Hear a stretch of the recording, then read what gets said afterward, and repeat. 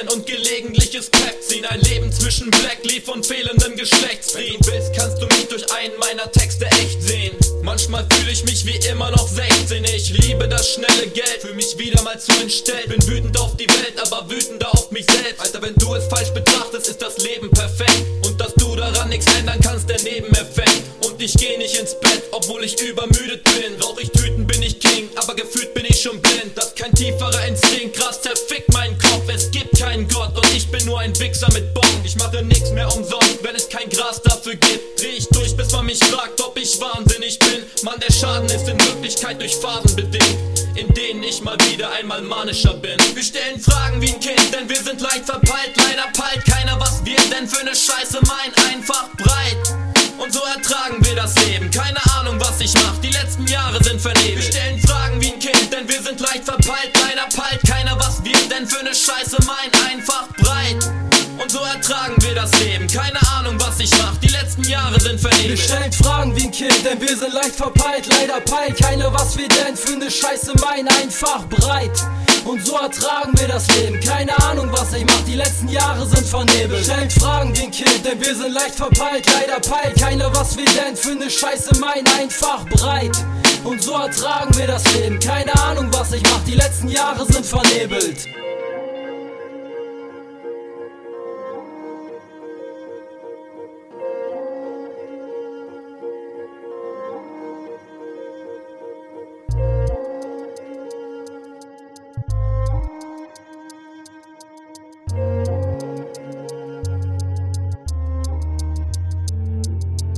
Ey Digga, ich hole beim H-Sticker Painkiller, Haze, Kiffer, Pape, Filter, Blech, Rauch und Bass Inhalierer. Du träumst von deinem großen Durchbruch eines Tages. Der einzige Durchbruch in meinem Leben war der meines Magens. Ein Paradebeispiel für menschliche Abgründe. Bahn mir irgendwie mein Weg wie brennende Haschklümpchen.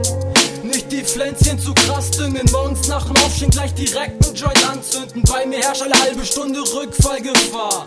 Denn dieses Scheißleben ist nüchtern für'n Arsch. Ich leb von der Hand in den Mund und für den nächsten Heroinschuss. Und hab mehr Alk im Blut als dieser Jesus Christus. Rick Hartz IV und Jahr rum, ich glaube ich bin angekommen. Blicke in die Zukunft und sie schwarz wie der Schwand der Bon. Ich treib seit Jahren im Drogensumpf, bin nie wieder an Land geschwommen. Wir stellen Fragen wie ein Kind, denn wir sind leicht verpeilt. Leider peilt keiner, was wir denn für ne Scheiße meinen. Einfach breit. Und so ertragen wir das Leben. Keine Ahnung, was ich mach, die letzten Jahre sind vernebelt. Wir stellen Fragen wie ein Kind, denn wir sind leicht verpeilt. Leider peilt keiner, was wir denn für ne Scheiße meinen. Einfach breit. Und so ertragen wir das Leben. Keine Ahnung, was ich mach, die letzten Jahre sind vernebelt. Wir stellen Fragen wie ein Kind, denn wir sind leicht verpeilt. Leider peilt keiner, was wir denn für ne Scheiße meinen. Einfach breit. Und so ertragen wir das Leben. Keine Ahnung, was ich mach, die letzten Jahre sind vernebelt. Wir stellen Fragen wie ein Kind, denn wir sind leicht verpeilt. Leider peilt keiner, was wir denn für ne Scheiße meinen. Einfach breit. Und so ertragen wir das Leben. Keine Ahnung, was ich mach, die letzten Jahre sind vernebelt.